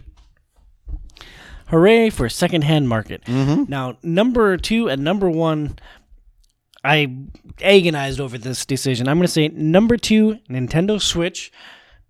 I love it. It's a great system. Number 1, PlayStation 4. I mean, not a huge surprise there. It's got a huge game library. It's a kick-ass piece of machinery, and I've had it since launch, and I've put a lot of time onto it. Do you have any thoughts on my list? I mean, I agree. PlayStation 4, just because of like the time when it came out and the amount that I've been able to use that system, PlayStation 4 would be my favorite. Is surprising that what a lot of people regard as one of the best consoles of all, or 2 of the best consoles of all time, the PS2 and the Wii, aren't on your list. But even more egregious is that there's nothing older than the PlayStation on your list. I mean, come on. The Super Nintendo, Genesis, yeah. Mr. Sega. I mean, those wouldn't be top 5 worthy? Old games suck, Burns. I mean, do you play the Genesis now? Yeah, Sonic still feels fast, but like, I have a healthy dose of nostalgia, especially for the Sega Genesis, and I bought a PS2 at launch, and I got a lot of enjoyment out of it, but the 5 that I listed are the consoles that I think that I had the most fun with overall. Number 1, Nintendo 64, just because of Perfect Dark. Perfect Dark still holds up to this day. It's easy to play. So much fun now. Oh, it's such a turd now. Yeah, it's terrible. That game was amazing when it came out. It is terrible now. I hated the 64 controller, though. I really, really, with a burning passion, hated that stupid controller. I have friends who say it's the best video game controller, and it's not even close. You're doing a wonderful thing with your hands now where you're emulating, using the stupid joystick and using the stupid D-pads. Now I'm doing it, too. And then you got the D-pad over here where you hit that with your nose with that? Yeah, and hands down, the worst controller that's ever been used in video games, and anyone that disagrees with me is a moron. Agreed. Thank you, Joey. Wait, the GameCube controller is pretty stupid too. Yeah, I would rank that right behind or right in front of the next dumbest next to the N64. And anybody who uses a GameCube controller to play Smash, Yeah, give it to him, on the Burns. Switch, Yeah, give it to him. you are weak sauce. Oh, mic drop. Show's over. Go home. It's not over. Don't turn it off. Don't turn it off. We're still here. So what do we miss? Tweet your thoughts at Tom__awesome. Now, Bernsey, I'm going to put you on the spot here. You only get to play one console that currently exists for the rest of your life. No more consoles, and all the other consoles that you have to go into the incinerator. What are you sticking with? Do I get the guarantee that the console will like never break down ever, or It I'll will. get like a replacement for that exact model? You can get a replacement or whatever. Like, you'll always have access to that console and the library of games on it. Mine is the OG PS3 because you could play PS1 and PS2 games on it as well. I don't know. You can download PS1 games on PS4. Do you want to play any of that old shit, Burns? Well, I mean, you've made me play that old shit all year. Yeah. I mean, and I has wanted that to. been an enjoyable experience for I you? love Final Fantasy. I wanted to too, but Give me the Switch. Give me the Switch over the PS4. I think I would still hang with the PlayStation 4 just because of the versatility of seeing like it do lots of things with the graphics, and like the Switch I think is really great. I do like the fact that you can take it portable, but 9 times out of 10, I've never really been a handheld game player. Like the Vita was the first handheld system I had. I never had a Game Boy, never had a Game Gear, never had any of that other stuff. And so if I play the Switch, 99% of the time it's docked. And so then it's basically the same as a PS4. It's just not as powerful, doesn't have nearly as many games that I want to play on it. So for me, if I had to choose between the Switch and the PlayStation 4, it'd be PlayStation 4 hands down. In an earlier stage of my life, I might have agreed with you, but like my gaming takes place all over the place now. So the portability of the Switch just puts it over the top for me. Also, they're porting like all of the great games from other systems over to it. Tons of RPG options. If I had to choose one system for the rest of my life, and especially knowing that Xenoblade Chronicles is going to be redone on the Switch, give me the Switch. And you can play The Witcher 3 on the Switch now, too. Granted, it looks a little funky, but the whole game's there, which is, I don't know how they're able to put a game like that large on like a cartridge that small. It's a wonder. It is. Before we move on, I would like to thank our sponsor, Premier Health. Premier Health has solutions for back pain, neck pain, car accident and work injuries, and more. We suggest seeing Dr. Camille in Golden Valley, Minnesota. Learn more at premierhealthmn.com. That's premierhealthmn.com. We've run a little bit long in the show, so we're going to abbreviate our video game section. Instead of talking about the individual titles that we love and we're excited for, we're going to run through a list of games that you might want to see if you can find on sale.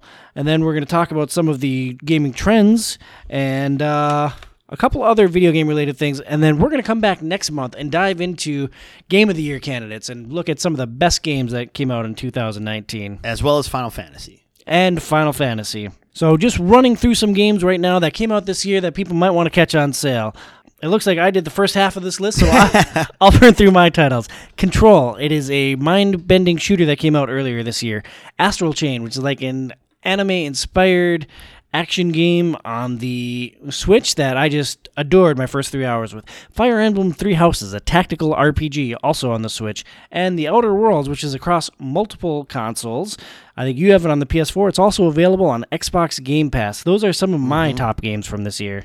Yeah, and so we have Jedi Fallen Order, which comes out on Friday. Oh my god, give it to me. Heard from the previews of that game, I've heard a lot of really, really good things from the people, or from a team that also had people on it that made Titanfall 2, which is probably my favorite first-person shooter of all time. Like, story of that is amazingly awesome. I should get to that. Also, I've been on complete blackout for Fallen Order because I don't want to have unrealistic expectations going in. I just want to take it for what it's worth, and I can't wait to play that game. So I've heard it's okay then. Thank you. Just trying to help. So Death Stranding's on the list. Let's dive deep into it next week. I don't know if I can recommend that to everybody, though. So Are you enjoying it? I am enjoying it actually more than I thought I would, but I don't, it's not going to be for everybody. If you're a Kojima guy, you'll probably like it. And if you don't know if you're a Kojima person, yes. don't take a chance on it. Yes, you got to be down for some just weird, crazy stuff. The surprising thing about that, only thing I'll say about it, is the game is exactly what he's said. As confusing as all of the things that they've shown about that game is, it's that game. All of the trailers that they've shown are bits from the first hour and a half of that game. It's insane how much of that was actual gameplay or, videos from the gameplay. Resident Evil 2 Remake. A lot of people are saying, even though it's a remake of RE2, which came out decades ago, a lot of people are still saying that even with everything that's come out this year, that is one of the best games of the year. So I'm looking forward to trying to pick it up on sale coming here in the next couple of months, because I hear it's phenomenal and it just plays amazingly. It's finally going to maybe not kill me to try to play it. So I'm looking forward to playing that. Game that I won't probably buy, but I know everybody else and their nephew are going to buy, is Pokemon Sword or Pokemon Shield. Or if you're my roommate, Bridget, both. Awesome. She should let me borrow one copy. By the way, did you bring me Link's Awakening? That's all right. I won't have time to get to it immediately anyways. Plus, That's probably one that people should pick up. Oh, especially yeah. if you're a Zelda fan. Add that to the list, too. Link's Awakening. But Pokemon Sword and... Pokemon. Boop, boop, boop, boop. Pokemon Sword and Shield. It's going to be a huge title. I've never quite gotten the allure of the Pokemon games. I've dabbled with one on the 3DS, but they're super duper popular. It's like an RPG light kind of thing, and I don't know, capture a lot of monsters. Lots of people love it. See if you can find a deal. And then if I can second one that you said, I would highly recommend Fire Emblem Three Houses. Never really played a Fire Emblem game before. I've passingly played Final Fantasy Tactics and things like that before. Fire Emblem Three Houses is a phenomenal game. If you have a Switch, you should own that game. And if you want to read my impressions on the first 3 hours of the game, you can check out my first impressions article on OutsideIsOverrated.com. Taking off our Tom and Joey hats for just a minute, let's slide into the pants of the average consumer. Is this holiday season the time to buy a new console? If you're going to buy... So if you don't have any of the consoles right now, if you were going to buy a console, it'd probably be the Switch, because that's not going to be replaced next year. Well, supposedly. Now, word of warning. So there's actually 3 versions of the Switch out there right now. Oh, God. So there's the Switch Lite, which just came out recently, and that doesn't come with a dock. It can't be docked. It's just a handheld. So it's no longer a Switch. Now it's a Nintendo tablet. Yeah, it's a non-3DS. It's a 2DS tablet thingy. Yeah. That'll play Xenoblade Chronicles, so buy it anyways. I mean, it'll still play all the games that you can get. Most of the games that you can get on it. Anything that doesn't need motion controls. Yes. Well, and you can still sort of do that, but you're going to make yourself sick trying to do all that. But you'll look super cool. But if you have it's cheaper. So if you're just going to be playing on the go, that's probably worth it for you. If you're going to buy a Switch, there are the old versions of the Switch and then newer versions of the Switch.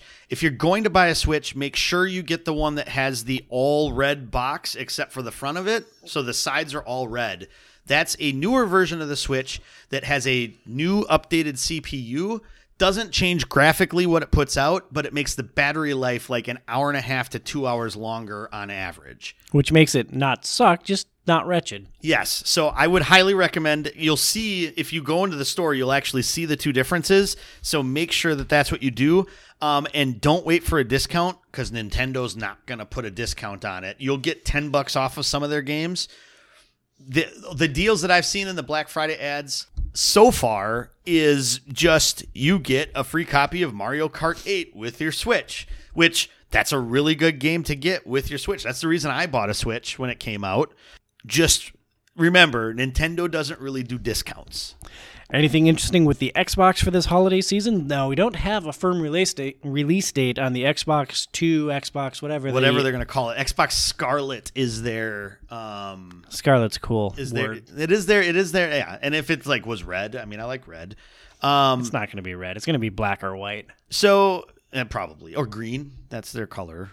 Microsoft. You think they're going to put a green console on my entertainment center? Oh, maybe. I don't know. Who No, knows? it'll have a green light. It'll have probably a be black with a green light. That's probably about right. Yeah.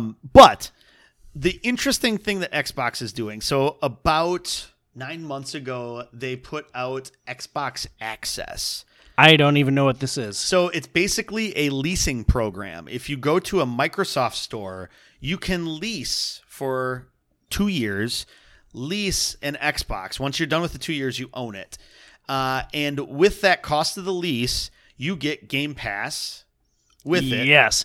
Now, Xbox Live Gold, and then the Xbox, I don't know if they have it for the X, but it would be the Xbox One S. But you get all of that, and by the time the amount of money that you pay for it is just a little bit more than what you would have paid for the console itself, but you're getting a year of Xbox Live Gold and Xbox Games Pass. Game Pass is cool. Have you looked into that?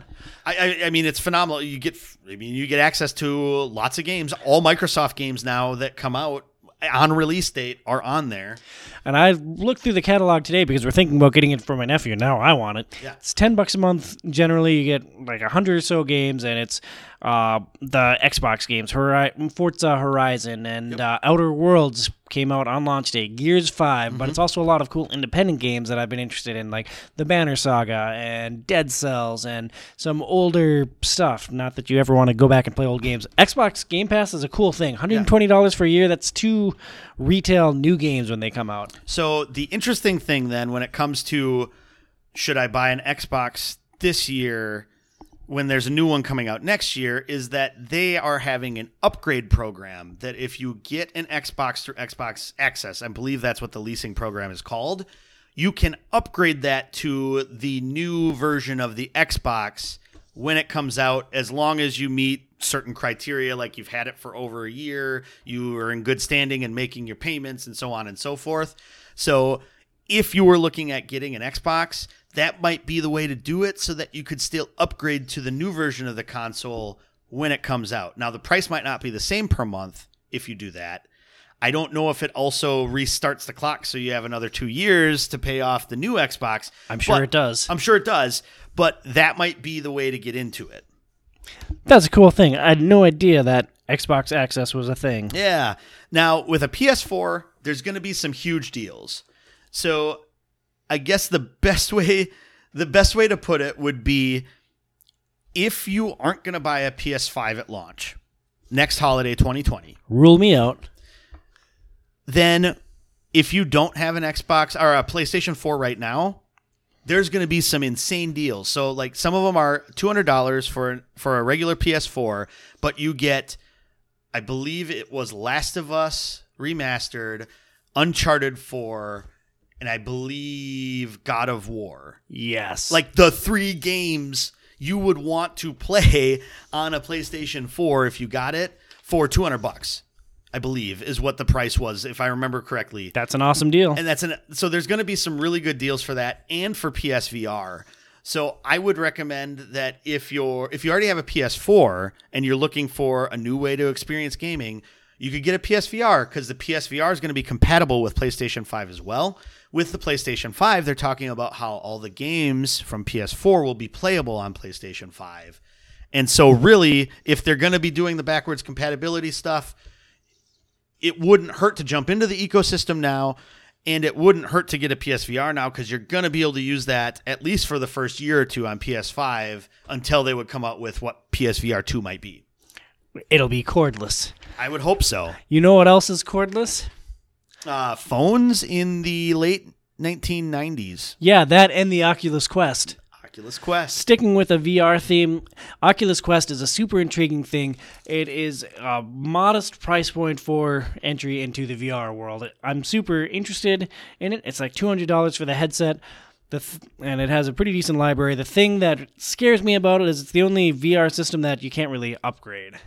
Yeah, because it's just what's in the headset is everything. You don't need a gaming PC. You don't need a PS4. Like, literally, what you need is all included in the headset. It's a crazy value and a huge step Yes. forward for VR. Well, right. I mean, it is probably it is the most accessible way to get into VR now because you just have to buy that. You don't have to already have a PS4 or you don't already have to have a $1,500 like computer to be able to play the Vive or the other Oculus.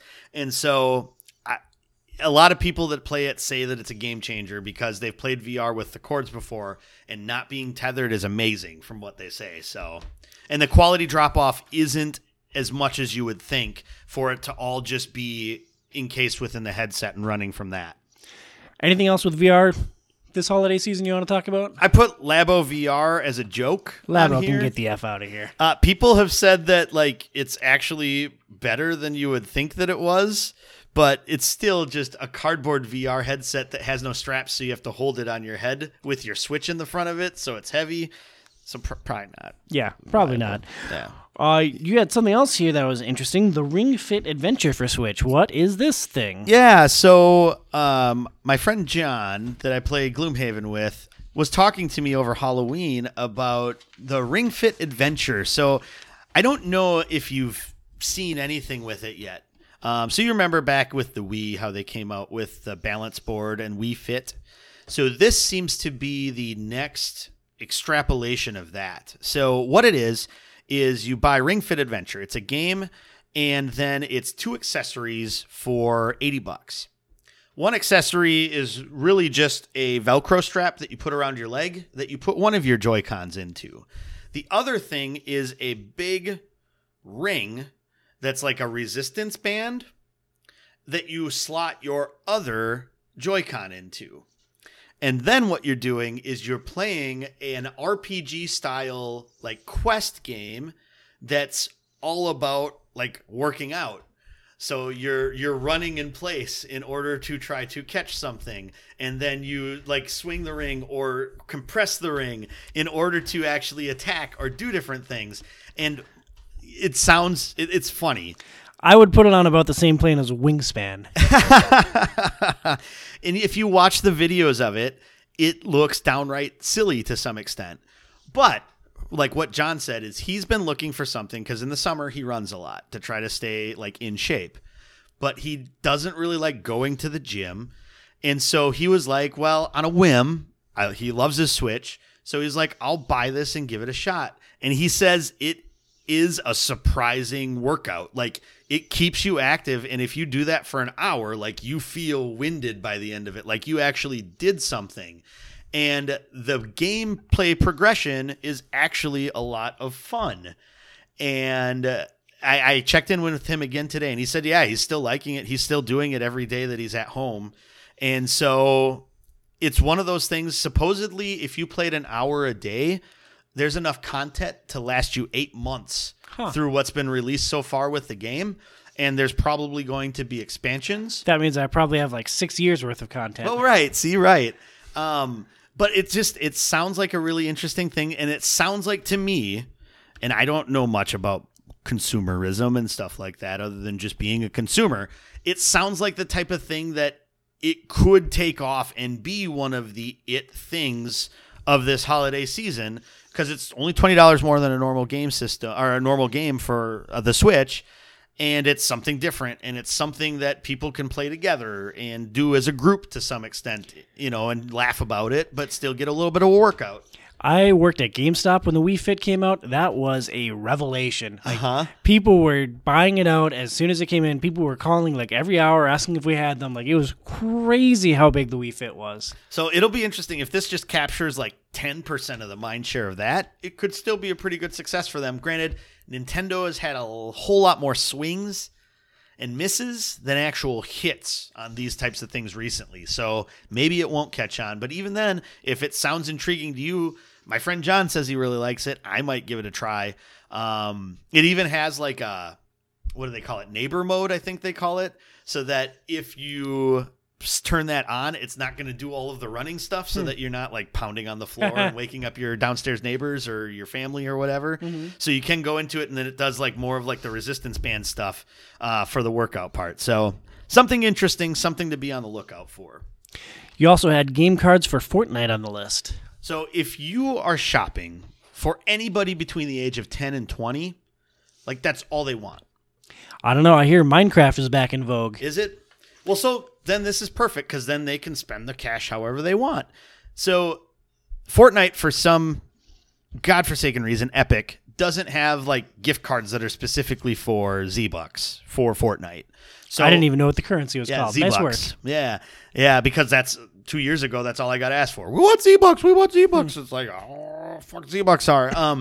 So I'll go to the ZTM and pull some out. and Epic doesn't even have any gift cards yet for the Epic Game Store, which With is how also much surprising. money Epic is rolling in, how did they not have this monetized in a sensible way? It's so weird. It's the weirdest thing. Like you would think that would be the first thing that they would think of. It's like, let's print our own money. Like, why don't you do it? So you have to buy Xbox Live PSN cards, or I think Nintendo has eShop cards that you can buy too. So you're gonna have to buy that for them. But if whatever system they have, buy that for them. They can use it to buy any of these other games, or more likely just crap for Minecraft or Fortnite. And then I also put on here, Legos are always a good idea. Legos are awesome. I mean, if the kids don't like putting it together, the chances are one of the two parents will. So just buy Legos. They're expensive, but it's worth it. What's the biggest Lego set you put together? Actually, it probably is the one I most recently bought for at work, and it's a pirate ship in a bottle. And we put that together at work as sort of like a team building thing. And so that's up above my desk now. That was about 2 months ago we did that. That's so that's awesome. probably the biggest one I've done. Another quick aside, we just did a Gallup Strengths Finder at work. Have you ever done one of those? No. Well, I don't think so. Something similar maybe, but It told me that my strengths are doing stuff and critical thinking. My number sounds one about strength right. was consistency. And it was all about like the workplace being fair and everyone being treated the same and how important that is to me. it sounds about right. Yeah. Well, I mean, you want to be treated better than everybody else, but then everybody else should be the same level of shit, right? Well, I want to know what the rules are. I want to know what's expected. And I want everyone to be held to the same standards. So that is our mammoth epic holiday buying guide show. Holy cow, it's been nearly 2 hours. I apologize, folks. I get a little long-winded when I talk about this stuff. We have a lot of good stuff. I hope that if you are doing some shopping between this and the next episode for the Nerd in Your Life, that we are able to help. If you have any questions or want to tell us we're a bunch of big dumb idiots, there's lots of ways you can reach out to the show. You can email us at overratedpod@gmail.com. You can hit us up on Twitter at Tom__awesome and at HobbyBoxBurns. Facebook.com/outside-is-overrated and outside_overratedpod on Instagram. And if you did buy one of these things that we recommended for somebody, send us a picture of them opening it or whatever. Let us know if it was a success or if we were a complete and utter failure. I would be actually more amused to see the second, but We actually sold a few copies of board games after our cooperative gaming show. I know at least one person that bought, I think, 2 games off of our list. Sweet. Based That's on awesome. our recommendations. Yeah, so thanks for listening, Brandon. Thank you, everyone who listens to the show. Next month, Tom and Joey will be back to talk in great length about video games. We're going to talk about our experience with the Final Fantasy Challenge, touching 12 games in 12 months of the year. We're going to talk about our best games and Game of the Year candidates for 2019. And then a little bit later next year, we're going to do monthly podcasts again next year. We are going to dive into the Final Fantasy VII Remake. yes, Yeah. super excited. Thank you again so much for listening. We are now available on everywhere podcasts are available, basically. Spotify, Stitcher, TuneIn Radio, iTunes. Tell a friend. Help us spread the word. And until next time, stay inside, kids.